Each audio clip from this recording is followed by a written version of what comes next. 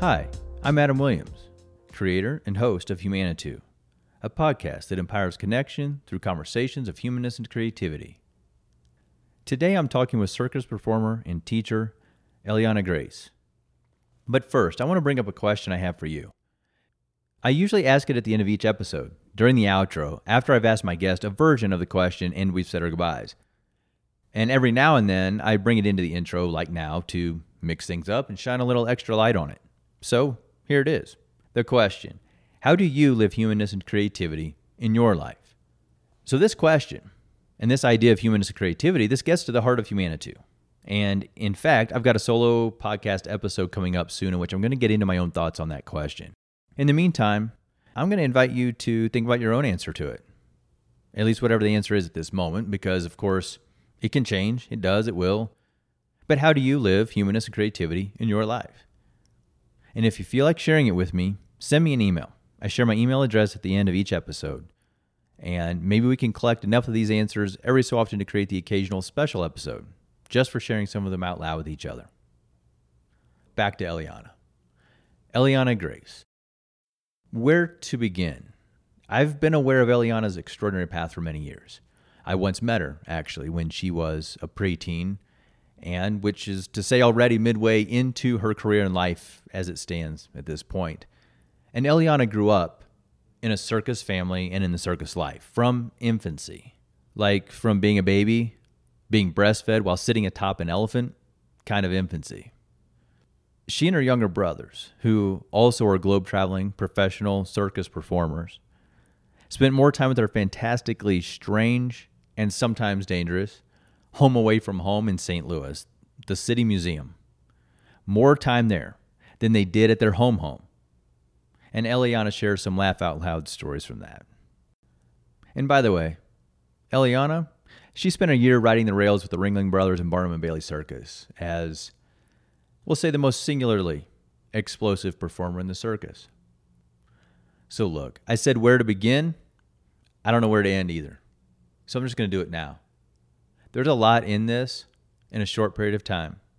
A lot of very interesting stories, lessons, and a bunch I'm not even going to tease here. I just want to get into it. So here we go. My conversation with Eliana Grace.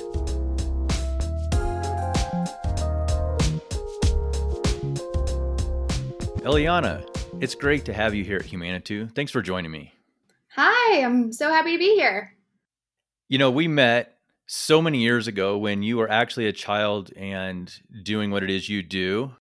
When someone, a stranger that you meet on the street, or let's say it's a stranger on a plane, back before the pandemic grounded us, and when that might have actually happened, that kind of encounter, and people ask in small talk, what do you do?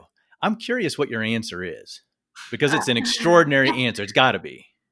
Well, I laugh usually, and then I decide if I want to have an in-depth conversation with them or not. Right. So if I don't, I'll just tell them that I'm a teacher and an artist. It's kind of the easy way out. And then if they seem like cool people, I will let them know that I am a circus performer and a circus teacher. And that usually gets the conversation going. Yeah, very easily, right? And it's kind of funny to me that you use artist as a way to make it an easier conversation. I talk with so many artists and they're like, oh, the last thing I want to do is tell them I'm an artist because it's going to bring so many questions.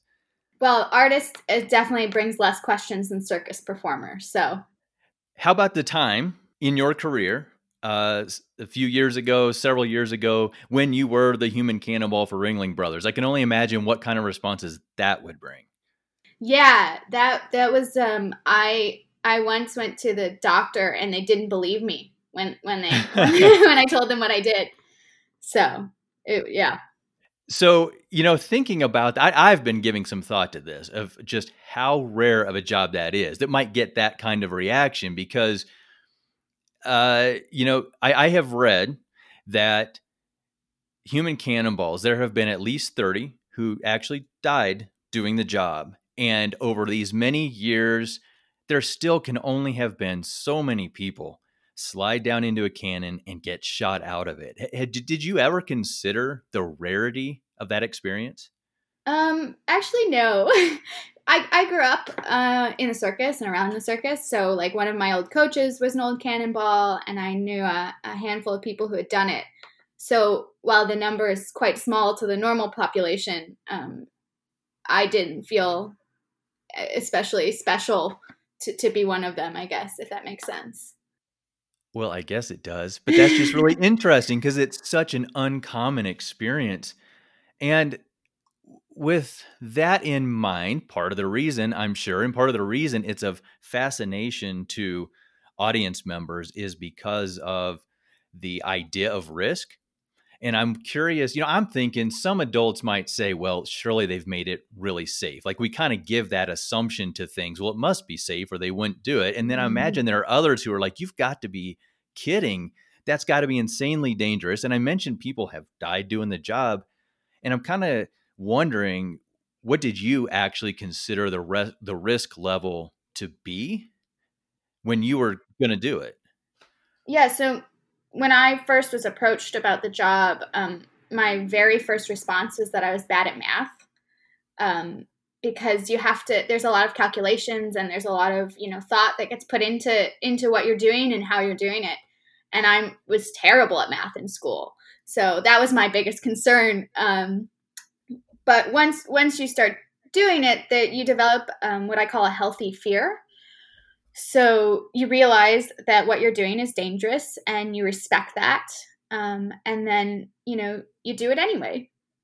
Is kind of how you do it. And you take as many precautions as you possibly can to make it as safe as you possibly can, with the knowledge that there's no way to completely, make it safe or risk free. Right. And I want to point out that when this opportunity came to you, when you started your training and performing as the human cannonball for Ringling, you were only 20 years old, right? Yeah. Yep. I was 20. I turned 21 while I was doing it, and I wasn't able to like have a big 21 birthday bash because I had to shoot the next day, and drinking and cannon don't really go hand in hand. Well, this feels like a really silly question, but why?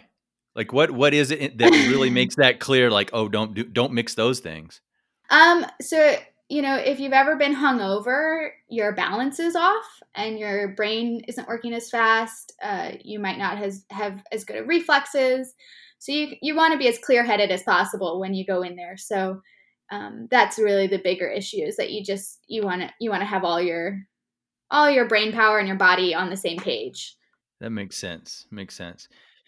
So sticking with the Ringling Brothers experience, it just seems like, to an outsider, a non-circus performer like me, like this has just got to be a dream come true. Yet I know for every adventure, every extraordinary kind of thing out there in the world, that there's also the moments when you might just feel lonely, or you might feel like, okay, this isn't feeling so dreamy right now. And I'd just like for you to, if you wouldn't mind sharing some of those stories, or just what your memory of the experience overall, riding on the train and all these things, like whatever it is you care to share from behind the scenes that otherwise none of us would actually ever know. Sure. Yeah. So I was on Ringling for about a year, a little over a year, both training and performing. And, it was an incredible experience for growth. I was so young when I went on and so green. I really learned a lot about myself and about what I wanted out of life and what I was and wasn't okay with. But as far as really low points, I was really blessed. I have an incredible support system. And I made some really good friends. So how Ringling Brother travels is, for that show, the Red Unit. We had a little over 300 people who traveled all together. So it was like a tiny village, essentially. And you travel by train. Some people would travel by caravan, but for the most part, everyone lived on the train. So you have this sense of community, and it's really, special. And there's really nothing like it. And I've never experienced anything quite like it again, traveling by train like that. It was absolutely my favorite experience. If I could live on a train again, I would do so in an absolute heartbeat. What did you love about that part in particular? The train? Yeah.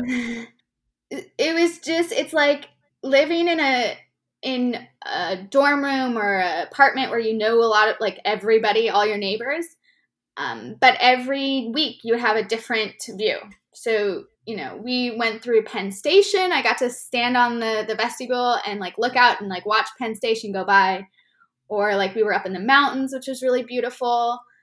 It's just, there's something about the movement of the train. And then within the train, there's a car that's called Pie Car that is kind of like a diner. So like while the train is moving, you could go to this diner essentially, and people would play cards, you would watch movies, you just hang out, and you could get almost anything cooked. They didn't use the fryers while the train was moving because that was a little dangerous, the hot oil.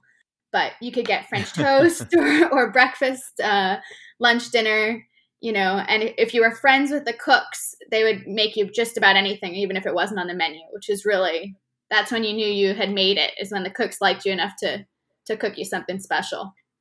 I'm struggling to even imagine what conversations with friends that are numbering in the hundreds, who all are part of the circus, and what that means. Many of you having rather unusual and special skills, and just being performers in general. It's, I think, an extraordinary thing.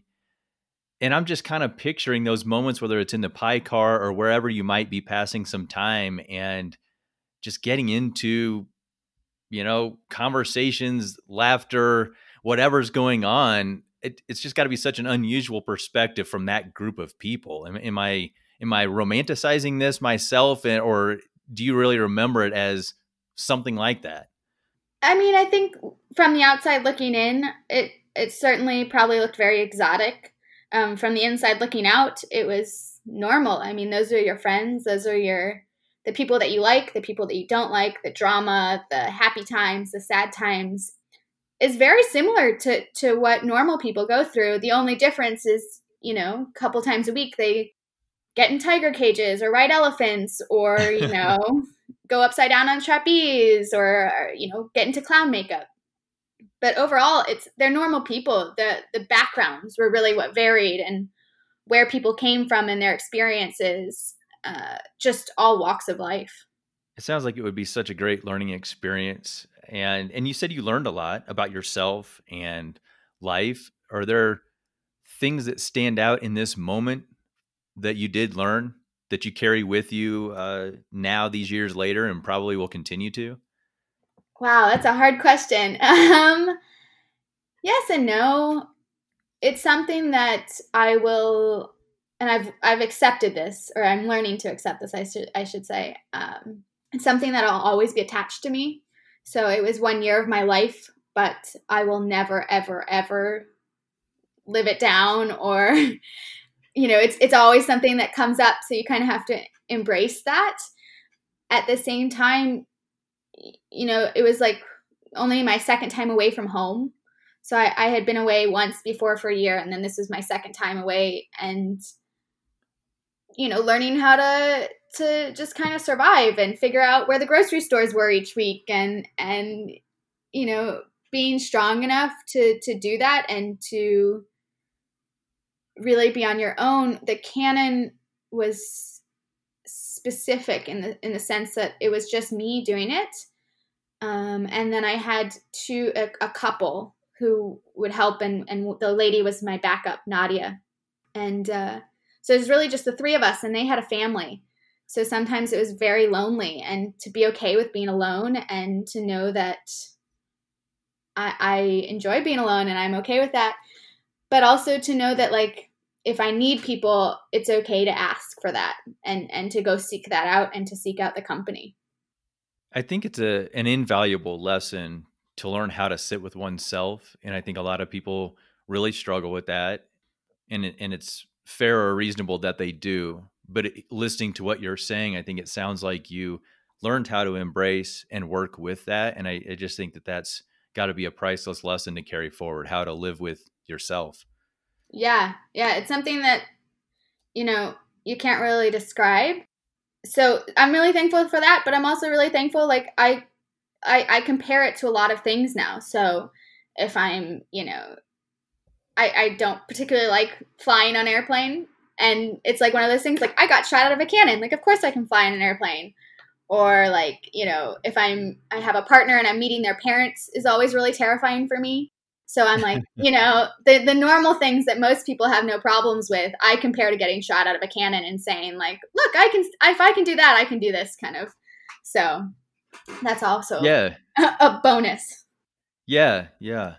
So that was a 2-year contract with Ringling that you started with. You mentioned that you were there for a year, a little more training and performing all in.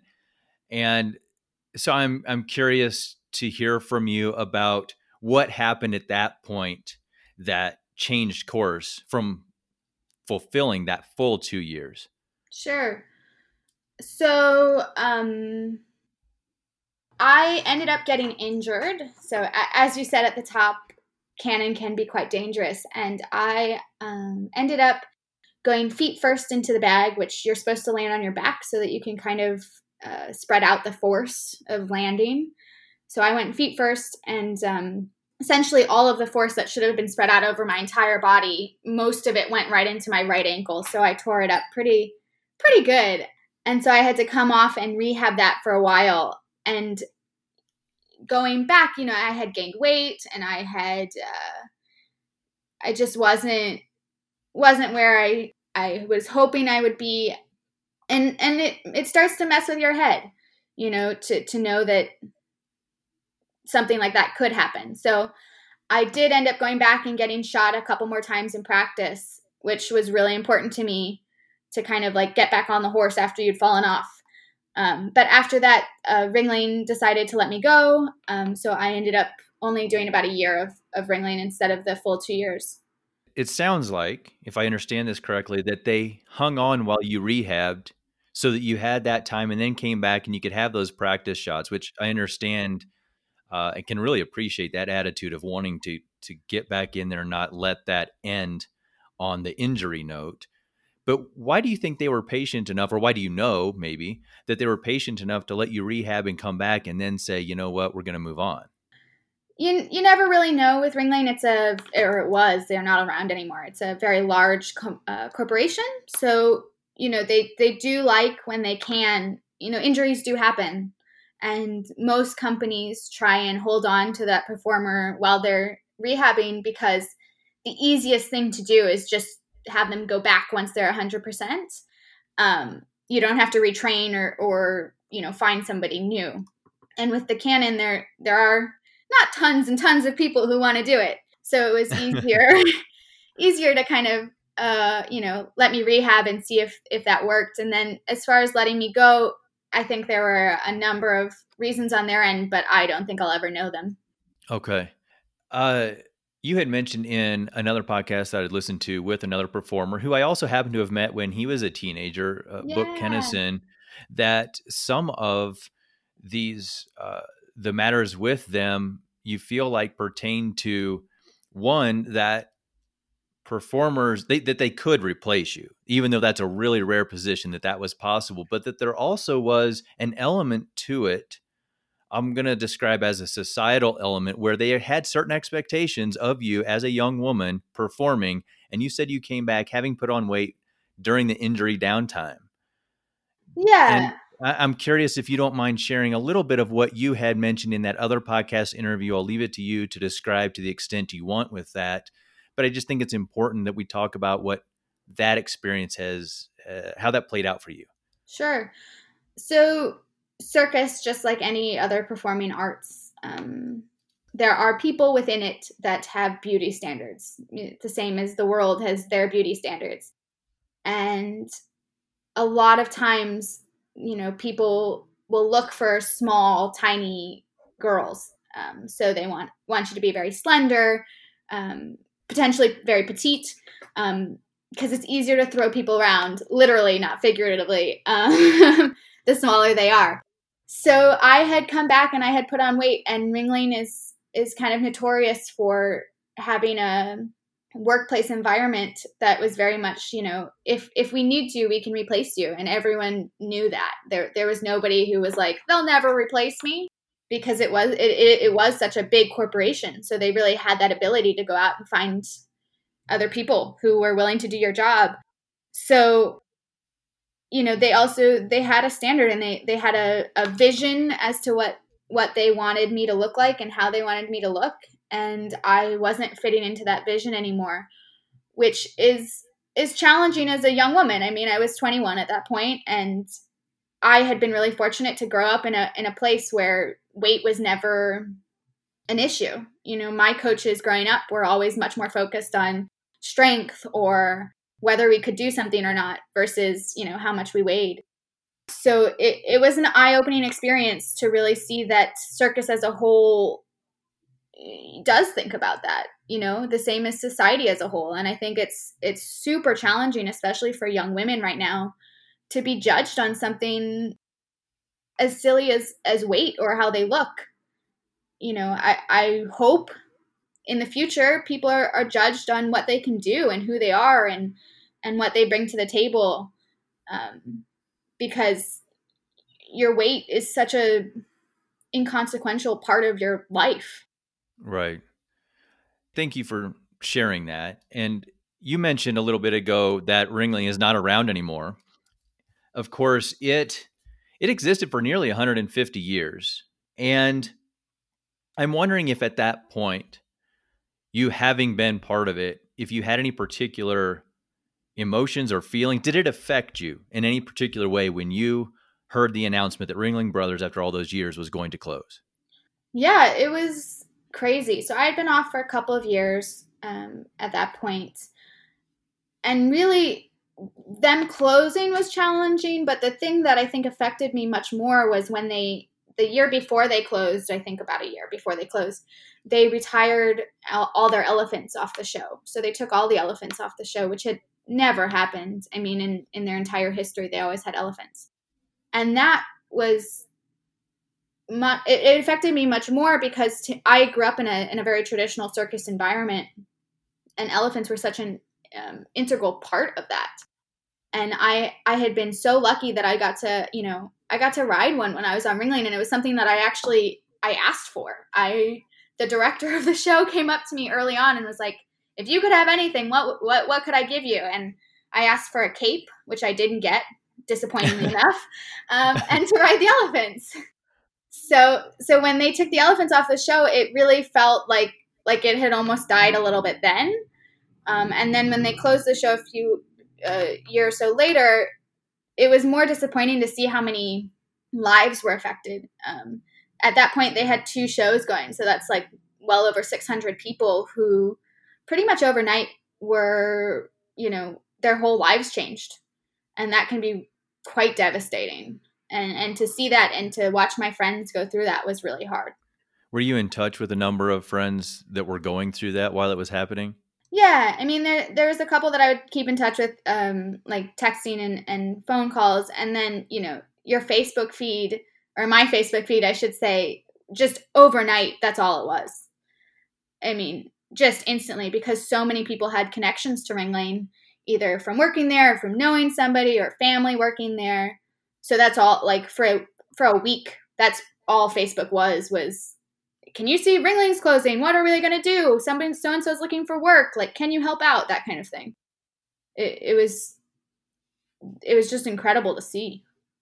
So I happen to have noticed dates on that announcement that, if this is correct, it seems to me that announcement of Ringling Brothers closing, which came a few months before it actually happened, was only a week after your grandfather, who Nat Hentoff, who is a renowned jazz critic, Village Voice columnist, and many other things in writing, a week after he died. Do I have those dates right? Do you remember it that way, as being those 2 losses in your life only being a week apart?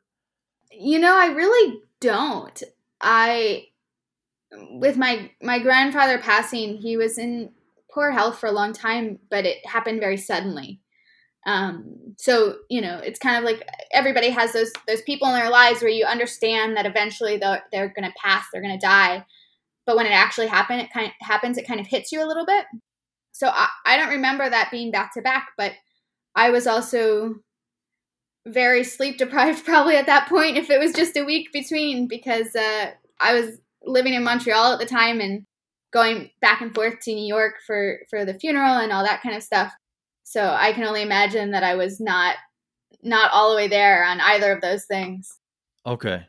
And I hope that I have the dates on that correct, but it seems like from what has been reported, it looks to me like it was about a week apart there. And having brought up your grandfather, again, his name is Nat Hentoff, and some people might recognize that name because he really was renowned as a writer, a pioneering jazz writer in particular. He also wrote on social and political issues. He had friends that were, big names. Like when it comes to jazz, John Coltrane, Duke Ellington, just the biggest names that are out there. And I'm curious about the relationship that you had with him, realizing that he lived in New York. You grew up in St. Louis. Did you have that kind of relationship of visits and any sort of closeness with him? Yeah. So my mom, whose father was Nat Hentoff, it was really close to her dad. So we went out to New York a couple times a year to see him, and we have other family out there because that's where she's from. So, you don't realize that people in your life are famous until you're much older. So as a young child, there was never, you didn't think about it. It was just your grandfather, and you got to go over there, and he would take you to the stationery store because that's what he would always do. There's a stationery store right around from the corner from his apartment that he went to. Probably till the day he died, I want to say. He was always there. And you could pick out whatever pens you wanted and whatever notebooks you wanted, or drawing things, because he really wanted to encourage that. He liked that he was, contributing to you writing or drawing. So those were the memories of my grandfather. Sometimes I have a very vivid memory. He is a pretty well documented hoarder as far as papers go. And he had an office when I was very young that the stacks of paper were taller than I was. And you would have to kind of weave through them to get back to him, to where he was sitting. And I have this vivid memory of walking through the stacks trying to find him. But yeah, you don't think of them as famous. They're just your grandparents. So he's just, Grandpa Nat. It wasn't until really he passed away that I realized what a big deal he was. What helped you to realize that? What was kind of the revelation there? The amount of obituaries that happened and the amount of different papers that picked it up. And, even now I still meet people and they recognize my last name and connect it to him. It's crazy to think that he affected and touched so many people's lives, that he's still so well remembered even now. I love these stories, and occasionally I get to have them with people, these conversations, because, like you're describing, he was just my grandfather. It's not like you sat around talking about jazz, it sounds like. Well, I mean, jazz was a very popular topic, that and his political things came up quite often. But, you mentioned him being friends with Duke Ellington. It was never I was friends with Duke Ellington. It was well, do you remember that time Duke came over and he was doing this or that? They're not famous people either, because they're just friends of your grandfather's. None of who I ever met. But my mother has memories of, curling up on couches and in seats with these incredible jazz musicians. So speaking of your mom, Jessica Hentoff, she is a lifelong circus performer, teacher. She has founded circuses, these things that really a life of this. And I know that her father was not real crazy about it for some years. Because he was worried for her. And there was an article that he wrote for Wall Street Journal when he finally, after assuming this is true and accurate in this story, 10 years into her career before he could go look and see, okay, this is actually pretty cool and maybe not as dangerous as I had feared. And then your mother has 3 children, you and 2 younger brothers who all are performers. And I'm wondering how that registered maybe with your grandfather as well, to be like, I'm surrounded. And actually your dad too, come to think of it, because I don't know anything about your dad, but I know about you, your brothers, and your mom. And to be surrounded by this circus life, I'm so curious about it. Yeah, so it is a true story. My grandfather and my mother are very close, or were very close, and they didn't actually talk for a few years when she first started touring kind of professionally, because he was so upset, and he had sent her a net one time because he thought that would help, because she performed an aerial act without a net. So yeah, total true story.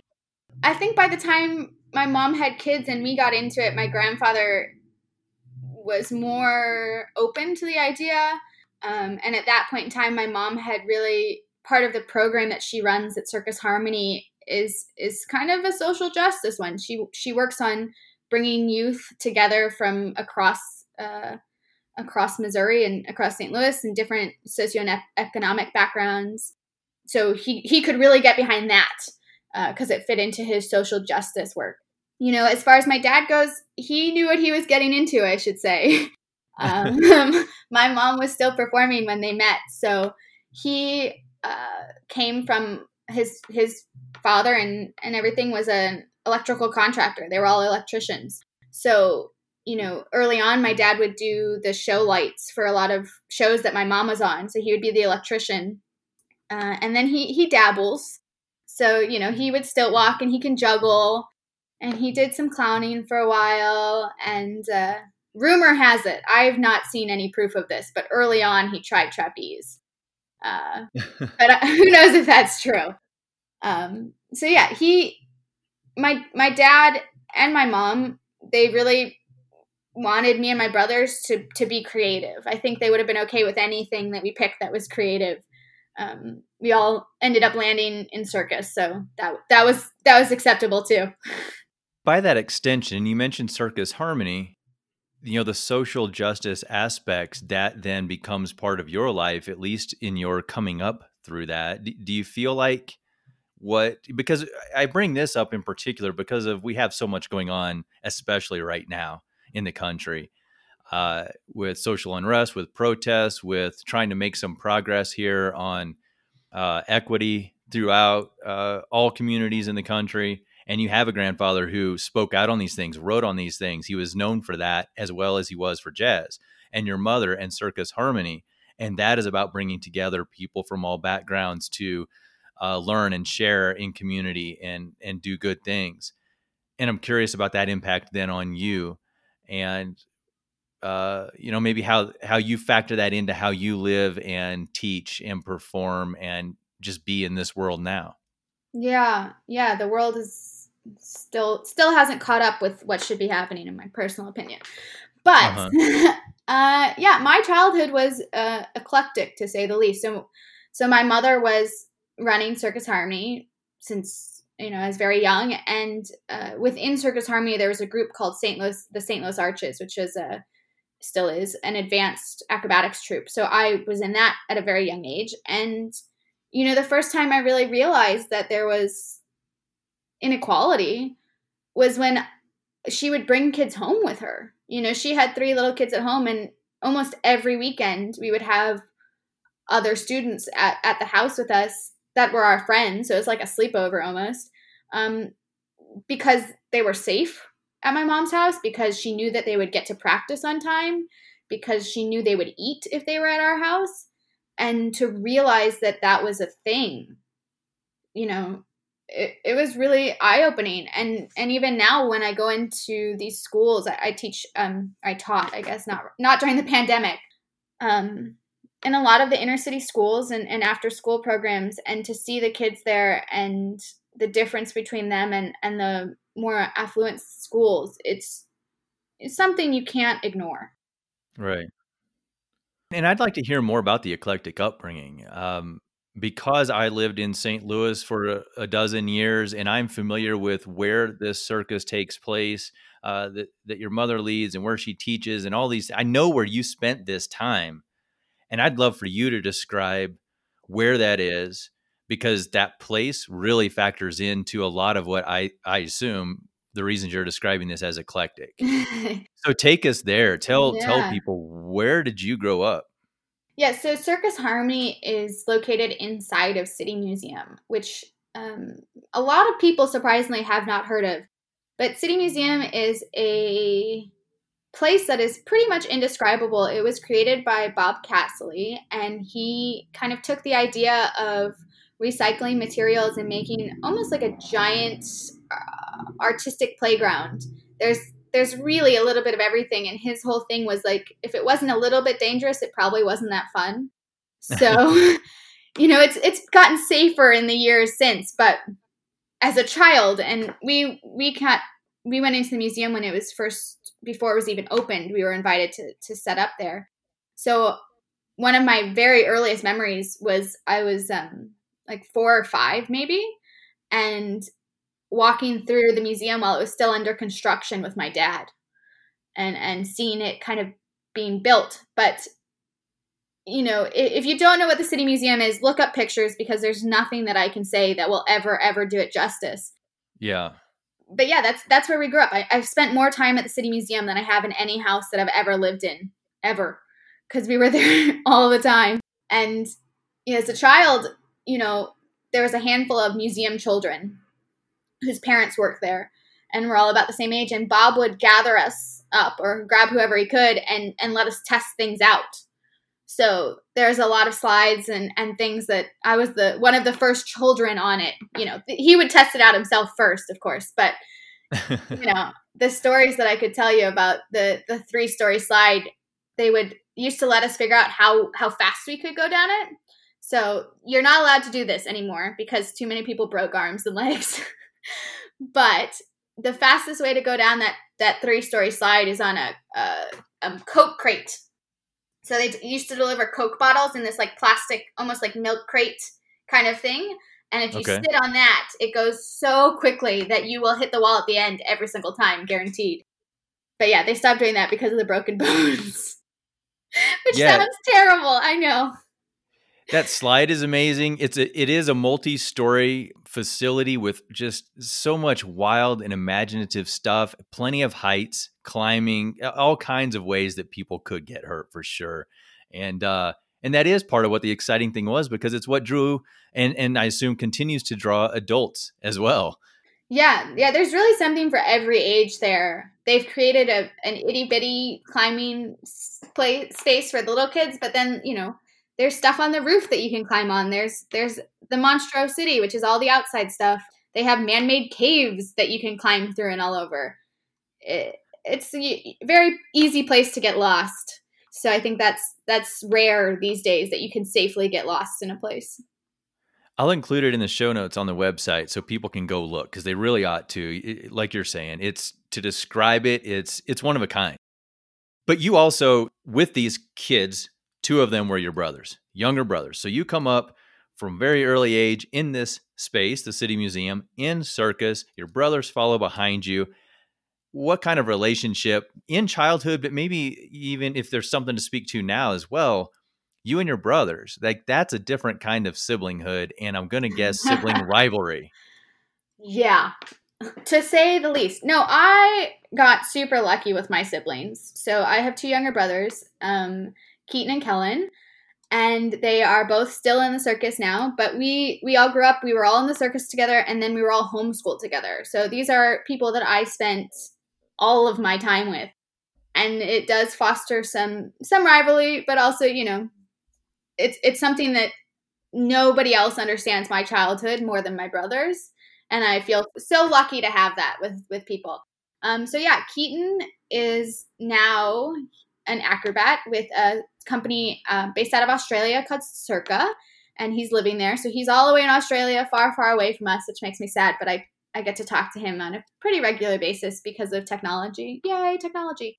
And then my youngest brother, Kellen, is a juggler, and he, juggles professionally, if you can say that. And he works with shows like Circus Flora and with Midnight Circus in Chicago.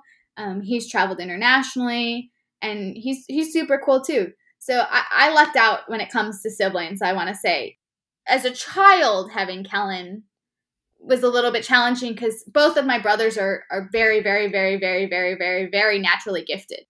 So things that I would struggle with, they would get quite easily. And Kellen one time came to me, and he's a juggler, and I am 4 years older than him. And he goes, "Ellie, maybe you should just stop trying, Oh, like wow. with the juggling, because I was so bad at it. Another gem with him is he came up to me, and I do hula hoops was my ground act, and he goes, you know what? I'm gonna learn hula hoops, and I'm gonna be better than you. And he did, and he is, and you just got to accept that and embrace it, and that I got lucky. They're really cool people, and they're amazing.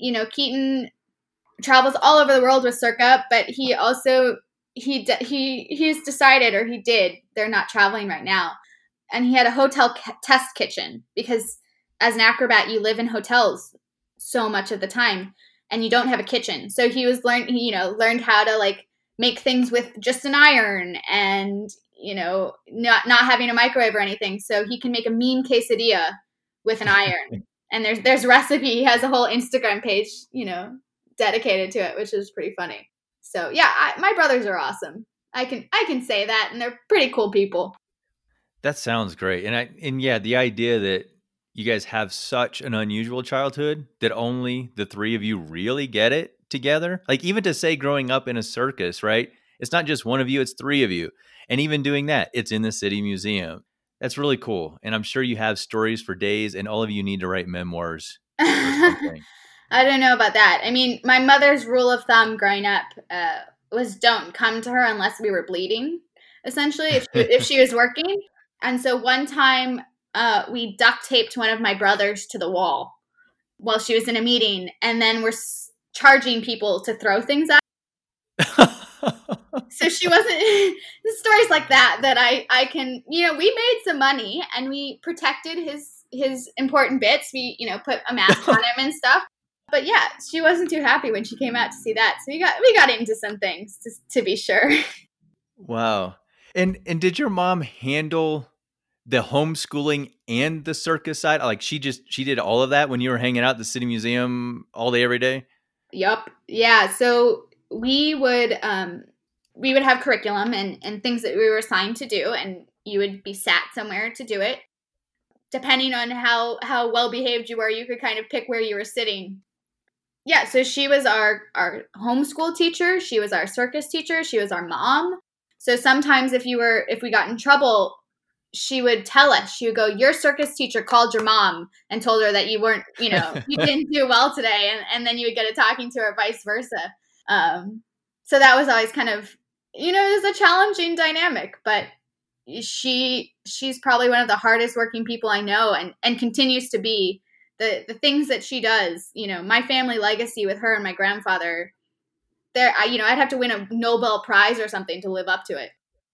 That's amazing. And I love that your family is so close, kind of despite it all, because you could be because of it, but you also could be like, oh, it's time to get some space. And I love that you guys have so much love for each other and continue. Yeah, well, my middle brother did move to Australia, so some space is required. Just a little bit. Yay technology, though, Yay right? technology. We can still keep in touch, and just no unexpected visits, I think, which is really his goal. So there you go. Well, and speaking of another country and another area of the world, you have performed in other places in the world. And part of it is with your mom and a program there, right? Like she has expanded this idea of social justice, social circus beyond St. Louis in that region. If I understand this correctly, you have been in Israel, Dubai. You went to school in Canada when you mentioned the other year you'd been away from home. Tell me something about that experience of taking that elsewhere in the world. That you guys are getting this international breadth of understanding of the world and circus.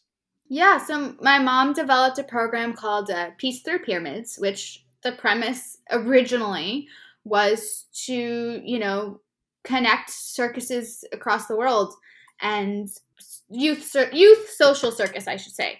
And the first time we did that was with an Israeli Arab circus, and we went to Israel for 2 weeks. I think there was 10 of us, 10 kids on the first trip, and we worked with Jewish and Arab kids there, and you don't think of it as at the time as doing anything incredibly social specific to me, I was doing circus with all these cool people, and I got to go to Israel, which was awesome. But looking back, it was such a political statement at that time to have American kids and Jewish kids and Arab kids all working together in such a cohesive, positive way. It really wasn't happening. And so to be a part of that was incredible. And moving forward, we went back several years, and now we do a similar program with a school in Puerto Rico.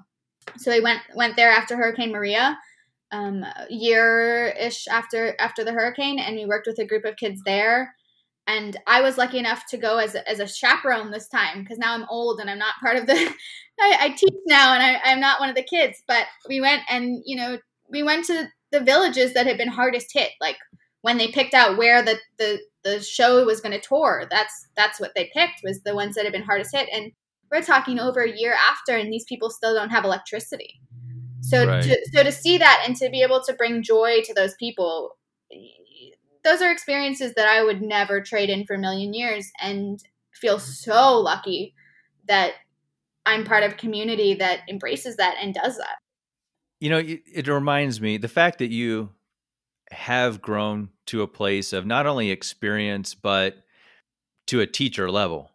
So your mother was a performer, moves into teaching, has kids, the kids come up in circus, now you're a teacher, and there's this continuing progression and this shared experience overall, let alone the specific stories like you were just telling with you and your mother. And I'm curious, because there is some working together there still, right? I don't know if you do that on a daily basis, but you work together. Is that right? Yeah, she's my boss. So she continues to be a complicated part of my life. She's my mother and my boss now. So now I teach the kids that I used to be, essentially, which is crazy. Yeah, I teach for Circus Harmony, which is super fun. I mean, has there ever been a moment where you and your mom kind of like, wow, because I'll tell you, I'm in my mid 40s now, and I still shake my head at how did I get to this age? How am I not 15 or 25 or whatever anymore? And for the two of you to have that closeness of relationship, the shared experience, and then to be working together, like I would just think, for me anyway, there'd be a moment where I'd be like, how did this happen? How did we get to here already? Yeah, I don't know if I look at that point yet. Sometimes when I think about how long I've been teaching, it hits me. Like I have students who, since I started so young, I started running classes myself when I was 15. So I have students that started when they were, 4 and 5 and 6 they're now like graduating high school, which just blows my mind because I haven't changed. I haven't aged, obviously. And here they are going from a little tiny child to, almost an adult. So I think that's always just kind of is crazy. There are moments when you look at it and I'm so impressed what she's created and the environment that she's fostered. And then there are other moments when I, wonder if she's ever going to sleep again. So, it's back and forth. It's back and forth. You mentioned those young ages, and we didn't mention how early you started. I think I said that you have performed, been a lifelong, this has been your life, and it really has since being a baby. So if you'll, for a moment, please back us up and just tell us how you got started when. I mean, you were extremely young.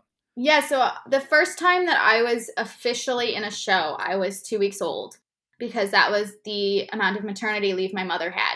So I played the baby very convincingly in Circus Flora when I was 2 weeks old. And then I did my first trick, which is this is kind of everybody's first trick as a child. The baby balance. So babies naturally will lock out their knees at a certain point and you can balance them. You hold their feet and you balance them. So that was my first trick. And they didn't tell my dad that was happening. So he was sitting up in the one of the spotlight operating boxes and said he nearly jumped out of it when they started balancing me at a couple months old. So yeah, I've been doing it literally forever. I started to really perform when I was like 6, when I could actually do something. And yeah, started teaching at 15 and, helping out with classes even earlier than that. So this has been a real lifelong journey. And you started riding elephants early too, right? I mean, wasn't that part of the very early story as well? Was that the 6-month mark? Yeah, somewhere around there. So there's a picture of my mother on an elephant with me. And the story goes, I was still young enough that I was breastfeeding. So apparently she also breastfed me on the elephant at some point in time. But there's no Oh man. pictures of that. But, I can say that that's how I was fed as a child, was while sitting on an elephant. I'm a bit speechless at the moment, right? Because I mean, we truly like I knew when we were going to talk that this has been a lifelong thing, and I just wanted to clarify that for anyone listening. It truly has been lifelong. That's amazing. It definitely hasn't been boring. What I want to ask then is about, if we look at this whole picture, what do you think you've learned about yourself so far as a human being coming through all these experiences? I think the biggest takeaway for me is that you put limits on yourself. You are able to do so much more than you ever expected. And that has been proven to me over and over and over again.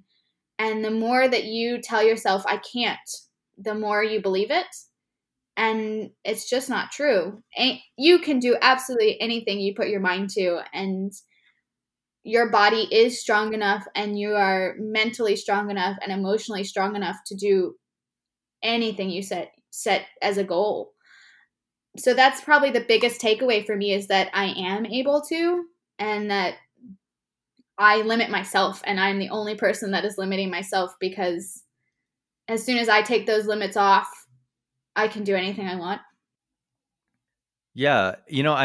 I realize I should have just attached that to our final question here, because it's the question that I ask everyone, because it's at the heart of Humanitou, which is, as I say, Humanitou empowers conversations of humanness and creativity. So at the end of every conversation I have for the podcast, I ask people about their humanness and creativity. And it's essentially a summary thought, because of course we've just talked about all kinds of things that are about who you are as a being, contributing good and creativity in the world.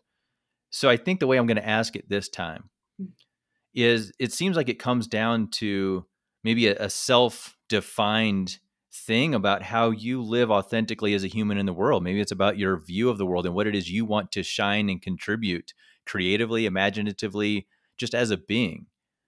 I know that also is a mouthful, but it's just good. It's good. I actually have a perfect answer for that. So great. I have been blessed to be coached by some really incredible people, including my mother, including Warren Bacon, just in really stunning humans.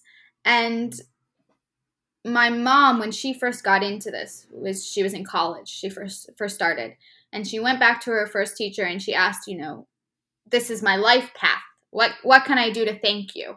You showed me, you set me on this path that I will do for the rest of my life. How can I thank you for that? And her teacher told her, pass it on. Do what I've done for you for somebody else.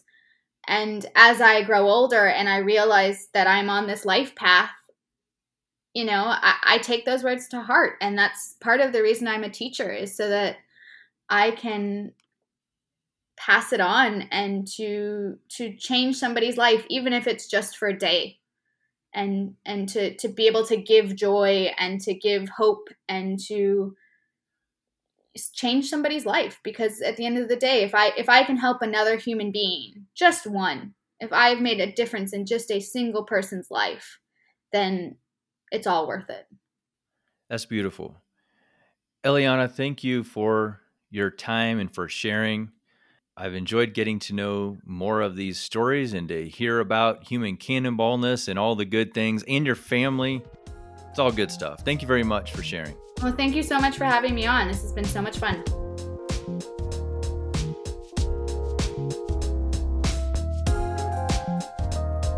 There we go. That was my conversation with Eliana Grace, a circus performer and teacher, in today's Humanitou conversation of humanness and creativity. You can learn more about Eliana in the show notes published on our website at humanitou.com.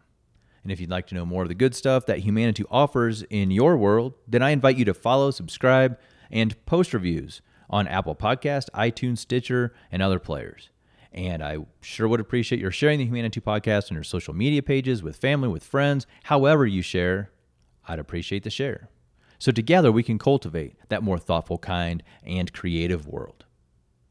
If you have feedback on this conversation or the Humanity Podcast series, you can send me an email at adam@humanity.com or reach me by Instagram DM @humanity. And that's it today. I'm Adam Williams, creator and host of the Humanity Podcast. Thanks for being here. Bye, good.